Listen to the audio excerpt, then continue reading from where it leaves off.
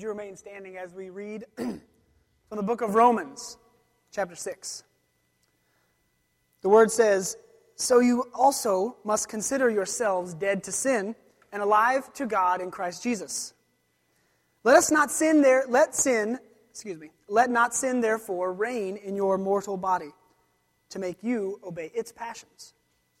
Do not present your members to sin as instruments for unrighteousness, but present yourselves to God as those who have been brought from death to life, and your members to God as instruments for righteousness. For sin will have no dominion over you, since you are not under the law, but under grace." Let's pray. Heavenly Father, we come tonight to praise you because we are no longer under the law, but under grace. Father, in the name of Jesus, I ask that you would help me by your Spirit's power to preach your word effectively and faithfully, so that each and every person in this room is transformed by the message, the good news of the gospel, that you are the good King and that you call us to prefer you to sin, to self, and to this world. In your name we pray. Amen. You may be seated. My name is Larry. I'm one of the pastors here at Connection Church. And this time of worship is when we open up God's Word and we read it and we explain it so that God's Holy Spirit would speak to us. And not so that we can hear a nice lecture or enjoy wise sayings from a historical book, but because we believe that the power of the Holy Spirit is the one that wrote these words, and that it's effective and authoritative and alive even today. So as we open up God's Word, I challenge you to also open up your hearts and your minds to what Scripture would have to say to you today. I want to begin, or continue. The beginning was the reading of God's Word, I suppose. I want to continue by telling you a story. I went with my wife, Lindsay, on a cruise a few weeks ago. Anybody ever been on a cruise? Cruises are fantastic. You can do nothing or you can do everything. So it works for Lindsay, who likes to do nothing, and me, who likes to do everything. It's the perfect vacation. But something very interesting happens on a cruise around dinner time. There's two main options at dinner time. There is the Lido deck. Who is fans of the Lido deck? Yeah, that's the buffet. All right, and then there's the dining room. Who goes to the dining room? Any dining room fans here? Some people like both. Okay, you hit them both on the same night even. Okay, you can do that on a cruise. It's fair. There's the Lido deck, which has the buffet. An endless assortment. A smorgasbord, if you will, of food. Now, because the cruise is a little bit, the cruise buffet is a little bit higher than, say, the Golden Corral buffet, the food selection is pretty decent. However, the truth is, the buffet is, offense intended, for those who just want to eat and don't really care what it tastes like. Because it's not as good as the dining room. The dining room is where the banquet, it's where the party happens. You sit down, there's tablecloths on the table, you're dressed in your Sunday best. You have 3 or 4 or 5 waiters and waitresses coming and filling your water every time you take a sip, replacing your salad fork with your meat fork and giving you a steak knife if you ordered steak, peeling your lobster out of the tail for you. You're waited on hand and foot. It's the party. It's the banquet. It is the best place to dine on the ship. And tonight, I want us to see from God's Word that our lives are kind of like dinner time at cruise ship. Dinner time on the cruise ship. We have basically 2 choices, the buffet or the banquet table. Now, last week, Daniel exposed the words just before the ones we read, Romans 6 through 11. And he talked about specifically that we have been baptized as believers into death, into the death of Christ. And it was even more fitting because last week, if you weren't here, we had a baptistry up on stage. And we had a member of our congregation who was baptized. And it was a celebration. It was a party. And we talked about being baptized into Christ's death and celebrating the fact that it doesn't stop there. We did not hold Faraday under the water in the baptism. Right, Faraday? Right. She comes up, and you're resurrected to new life in Christ. And that is the joy of the gospel. And so Paul talks in the beginning of Romans chapter 6 about this new life that we have. We are dead to sin. And now he continues from the philosophical, theoretical mind-soul argument that we have died and have rose again. Now he starts here, and he talks about the fact that our bodies in this new life matter.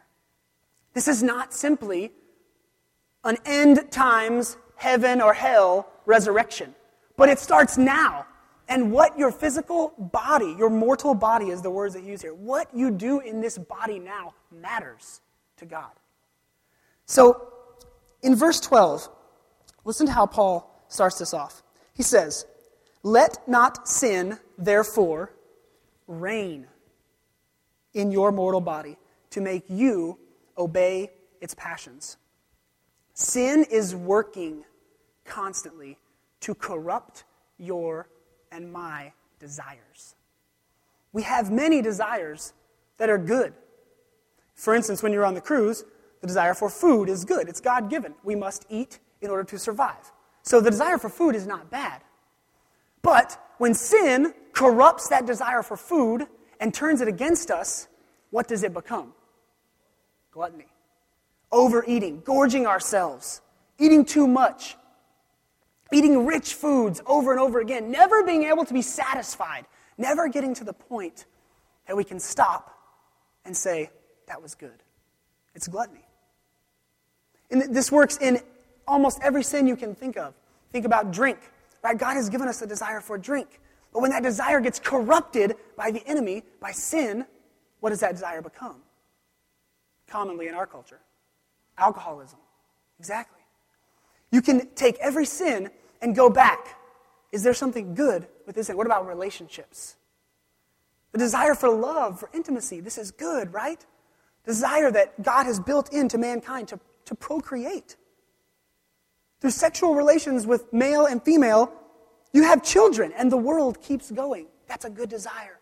But sin captures that desire, corrupts it, and turns it into what Daniel read earlier, a passion of the flesh, sexual immorality. So sin is always constantly working. Paul is setting up here a picture for the Romans and for us. But I want to give you maybe 1 minute on why this is so important for the Romans and help you kind of see it from their side. The Romans were all about their power, their strength, their army, their military. And so Paul, being a wise man and gifted by the Holy Spirit to write these words, decided to come at them from that front. He used an illustration that they could appreciate. He talks about in verse 13, he uses the word, which we'll get to in a minute, instruments. Now, this word is used many other times in the New Testament. This is the only time it's translated instruments. The other times, it's translated weapons, meaning weapons of war. So Paul lays out a picture for the Romans of a battleground going on. There is a war happening. There's a battle going on up in the beginning of the chapter for your soul, and now for your body. There's a battle for your body, and the battle is that sin wants to reign in your mortal body. It wants to grab your desires, your passions, and it wants to corrupt them. It wants to turn sin into insurrectionist inside of you, to overthrow the reign of God in your life, to take those good desires, capture them, speak lies to them, and turn them against you. That is what sin does to our lives. At the end, when we talk about how to fight this, we'll talk about the fact that sin is not just an action. Sin is not just the act of gluttony, but it's the power that the enemy has to corrupt those desires. And that distinction is important when we discussed what do you do about this today. So we'll get to that soon. But in verse 13, Paul says, do not present your members are your body parts, your hands, your feet, your legs, your tongue, your eyes. Do not present your members to sin as instruments for unrighteousness. You see, sin desires to use your body parts against you. He wants to corrupt those desires, turn them against you, and ultimately destroy you. This is why sin and God have a war going on. Because the second half of verse 13 says, "But present yourselves to God as those who have been brought from death to life." It's the imagery he did last week with baptism, right? Or in the beginning of the chapter, Daniel showed us last week. From death to life. Since you have been brought from death to life, use your members to God as instruments for righteousness. So the war between sin and God going on in your mortal body. Sin wants to captivate your passions, turn them against you, and use your physical body for unrighteous things. And God wants your desires and your passions to be spoken life into.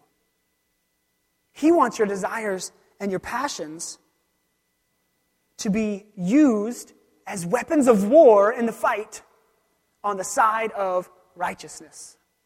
So Paul comes at this from a military point to these Romans, and we can appreciate that and recognize that this is really applicable not just to them, but to us as well. The country we are in is kind of obsessed with this military as well, if you haven't noticed. So it's pretty important here that we notice Paul is talking about this in terms that we can understand. We're talking about weapons of war, and he's saying that our bodies, whether we use them for good or for bad, our bodies are going to be used in this war as weapons. James has something to say about this as well. He says that the most dangerous, lethal, poisonous weapon that you have in your body is your tongue. He even talks about it being the smallest, not biologically speaking. I know it's not the smallest muscle in your body, but he says the smallest muscle contains the most poison, which when venomized out, when it comes out, can destroy people. So this isn't always just sins that we think of as the big sins, like sexual immorality or greed or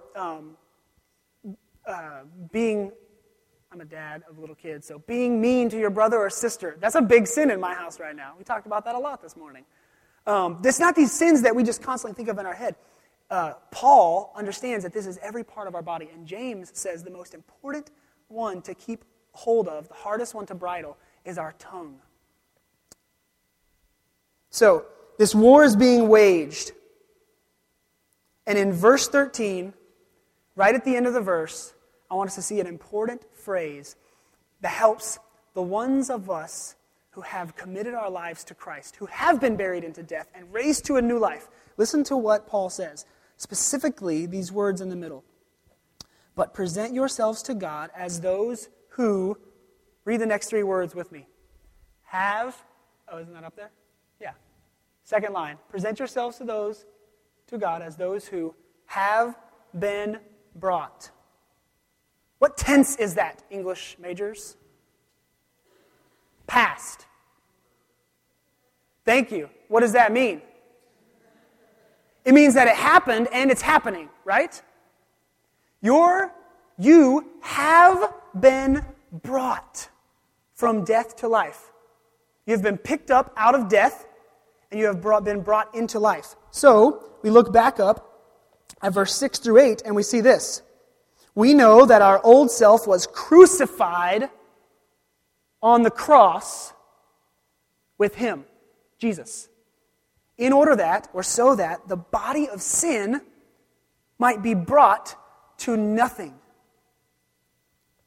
so that we would no longer be enslaved to sin.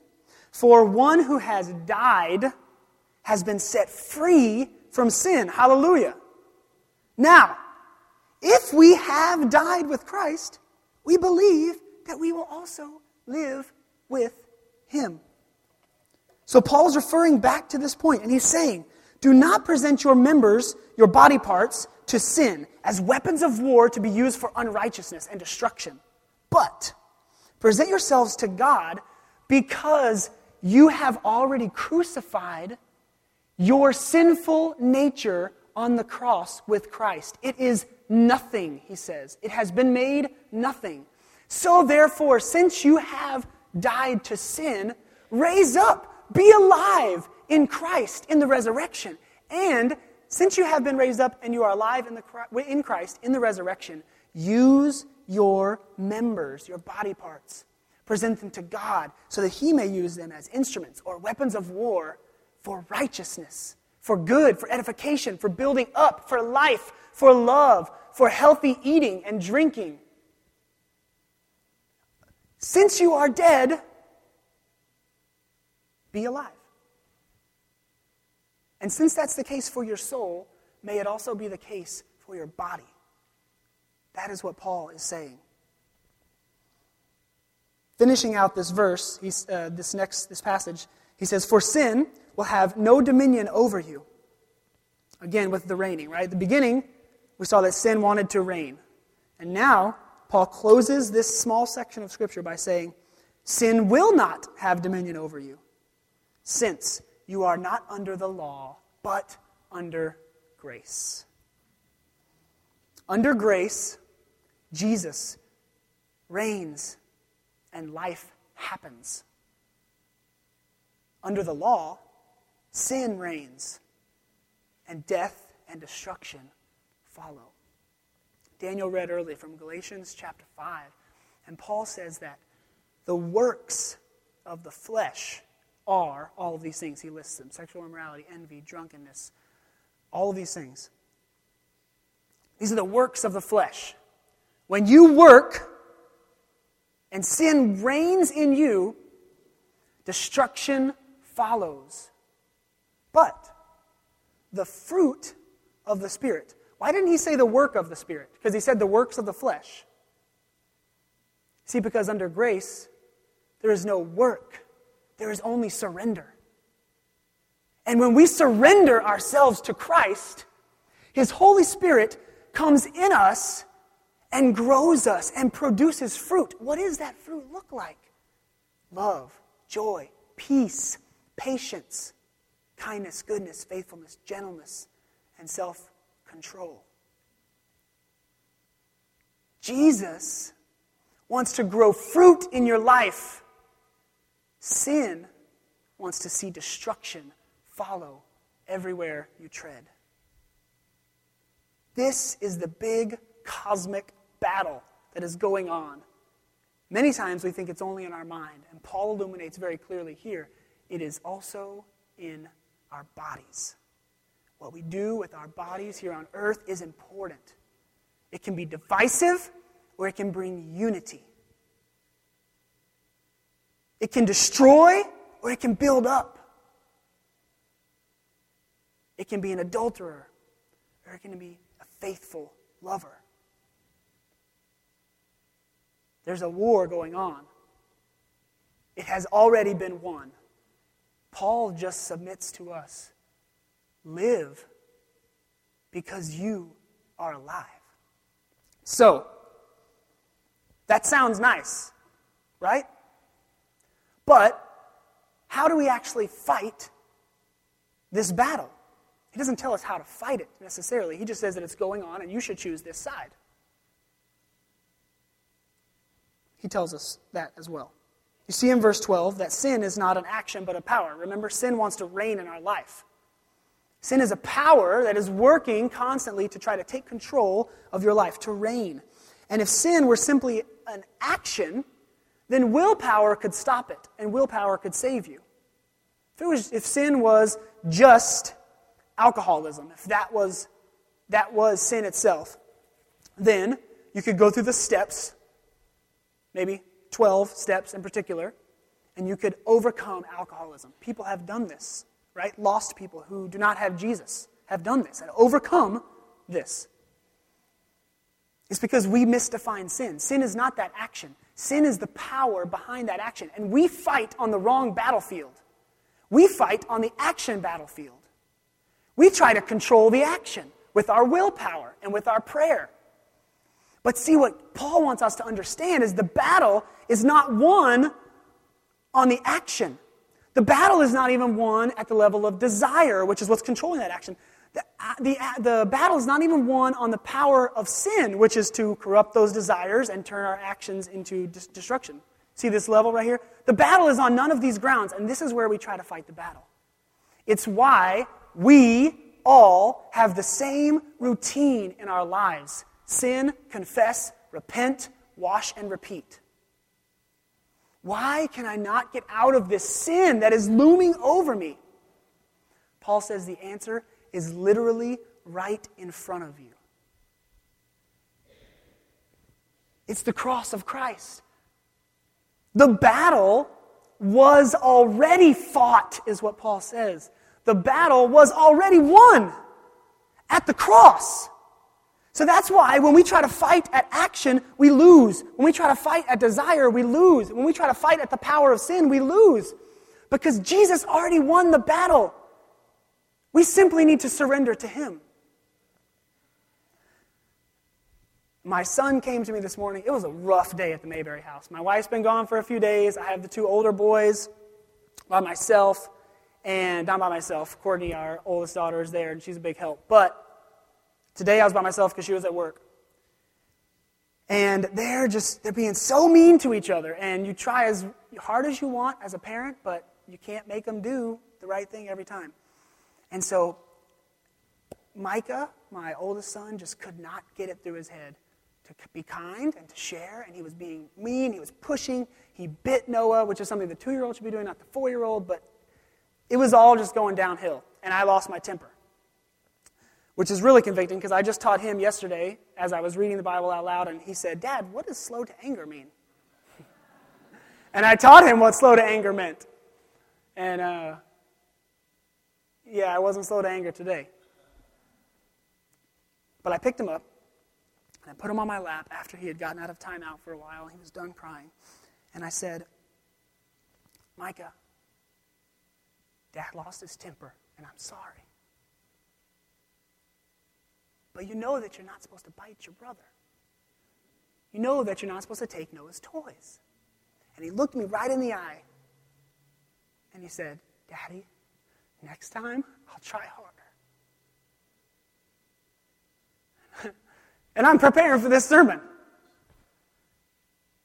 I said, "Micah, it's not about trying harder. You can try as hard as you want. You're never going to be able to not take your brother's toys. You're never going to be able to do it." And he looked at me kind of like, "You tell me all the time to not take my brother's toys. What are you talking about?" And I said, "You just need to surrender to Jesus. He's the only one that can do it, Micah. Jesus is the only way." And he said, "I trust Jesus, Daddy. I'll surrender to Jesus, Daddy." I said, "Good." And he got down, and 10 minutes later, he took the toy again. But that's not the point, is it? The point is that simple, simple lesson that we, just like the Israelites thousands of years ago, cannot get through our skulls. And I hope that it gets written on your heart tonight from the Word of God, that it's not about trying harder. We are missing the point if we think the gospel tells us to try harder, not to sin next time. The gospel tells us stop fighting the battle on the level of action, desire, or the power of sin. The battle has already been won. It was won at the cross. Surrender to the cross and let the Holy Spirit produce the fruit of the Spirit in your life. Sin as a power will attack your desires, and there's no way for you to contain them. So, ultimately, sin is a disease, right? It's a sickness. Sin comes in, it shrinks our minds, it shrivels our minds, and it robs us from the ability to see the majesty of God. It deceives our desires, which are good, which God puts in us. It deceives those, turns them against us. And instead of Those desires being used for what is good, for love, for justice, for seeking out redemption for those who are in captivity. Instead of those good things being the fruit of our desires, destruction follows in our path. So tonight, I want to invite you. Whether you have God as your king now. You see, the first part of the big idea tonight was God is the good king. The reason behind the phrasing of that is God may not be your king yet. So I want to invite you tonight, just like I explained to Micah, it really is that simple. Surrender to Jesus. Put him on the throne. Let him be the king of your life. And then, when God is your good king, stop bellying up like a glutton to the buffet and come. Sit at the table. Join the banquet. Have a 4-course meal. The table of Jesus is open to sinners. The Bible says that one day Jesus was dining at a man's house. He was reclining at the table. I'm sure a feast was in front of him, and it was laid out beautifully like this. And a lady from the city, probably a prostitute, barged into the house, uninvited, very obviously uninvited, and began weeping at Jesus' feet. And he's sitting at the table, and she takes her hair, and she washes his feet, and she anoints his feet with expensive oil. And the man at the head of the table who had invited Jesus to this banquet scoffs and says, "Who are you that you let this woman, a sinner, wash your feet?" And Jesus, very gently and in very Jesus fashion, says, "Simeon, there once was a man. And this man owed someone $500. There's another guy, and he owed the same guy $50. And the guy they owed forgave them both. Which man who owed money do you think is going to love the master more?" Simeon said, "The one who owed $500. Jesus said, "You have judged correctly. It is so in the kingdom of heaven, that to whom much is forgiven, more is rejoiced, more is appreciated." He was teaching him that the table is open for sinners. So don't for a second think that this banquet is not set for you. It is. It's set for the harlot. It's set for the swindler. It's set for the prideful. It's set for the murderer. And the reason that that's good news for us is because the way Jesus defines those 4 types of sinners, we are all them. That's us. That's not us pointing, "Oh yeah, he's for that guy." No, it's for us. We are the sexually immoral. We are the ones who desire money. We are the ones who desire ourselves to rise. And we are the ones who hate God's creations and thereby murder them. So the table is set. The banquet is in the dining room. The king invites you personally to attend the banquet, to use your bodies for good and to enjoy this meal, this life that you have here on earth. Which do you prefer? The buffet or the banquet? Let's pray. Heavenly Father, would you build in us from the ground, from the cross,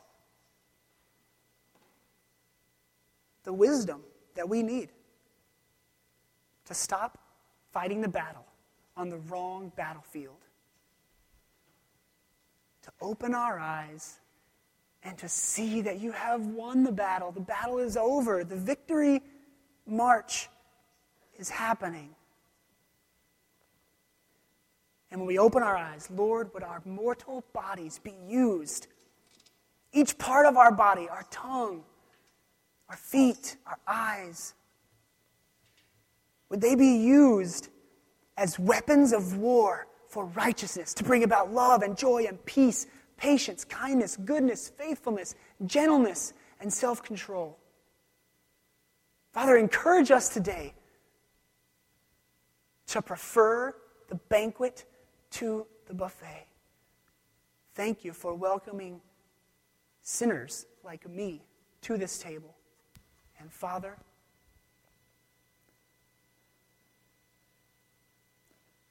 teach me not to try harder. Teach me to surrender. In Jesus' name we pray. Amen. Amen. As I was listening to the sermon, especially the part about when his son said, "I'll try harder," I can't help but think of the many times in my life where I've said those exact words, and I'm not 4, so I don't really have that excuse. I'm old enough to know better. But even as a pastor, I still struggle with that. Today is the day that we are remembering that God is the good king. And I hope that he is your king. But if he's not your king, we want to invite you tonight to submit your life to him and to die to yourself and say, "God, no longer do I want my will to be done, or no longer do I want to be the Lord of my life, but I want you to be my Lord." And we want to invite you to give your life to Christ, to give your life to him. It doesn't mean that you have to try harder. It doesn't mean that you have to follow certain steps, but giving your life to him means surrendering to him and trusting in the work that he has done through his son, Jesus. And if you already are one who belongs to God, but you're realizing you're just trying harder in your life, guess what? The same prayer applies to you. It's time for you to submit your life to Christ and say, "God, I'm trusting you today. I'm not trying to be a better person, but I'm going to trust you because in Christ, I'm a new person. The old person is gone. The accuser tries to come in and drag me back, but I don't have to go because I have been purchased by Jesus." And so we want to invite you to respond today and surrender your desires, your body, your everything to Christ again. You can come and you can pray at the front during this song. You can come and pray with me. I'll be standing over here. Winter will be standing over here. You can pray with one of us. You can sing this song and pray right where you are, but we invite you to respond today and to surrender to Christ. So let's stand and sing this song together.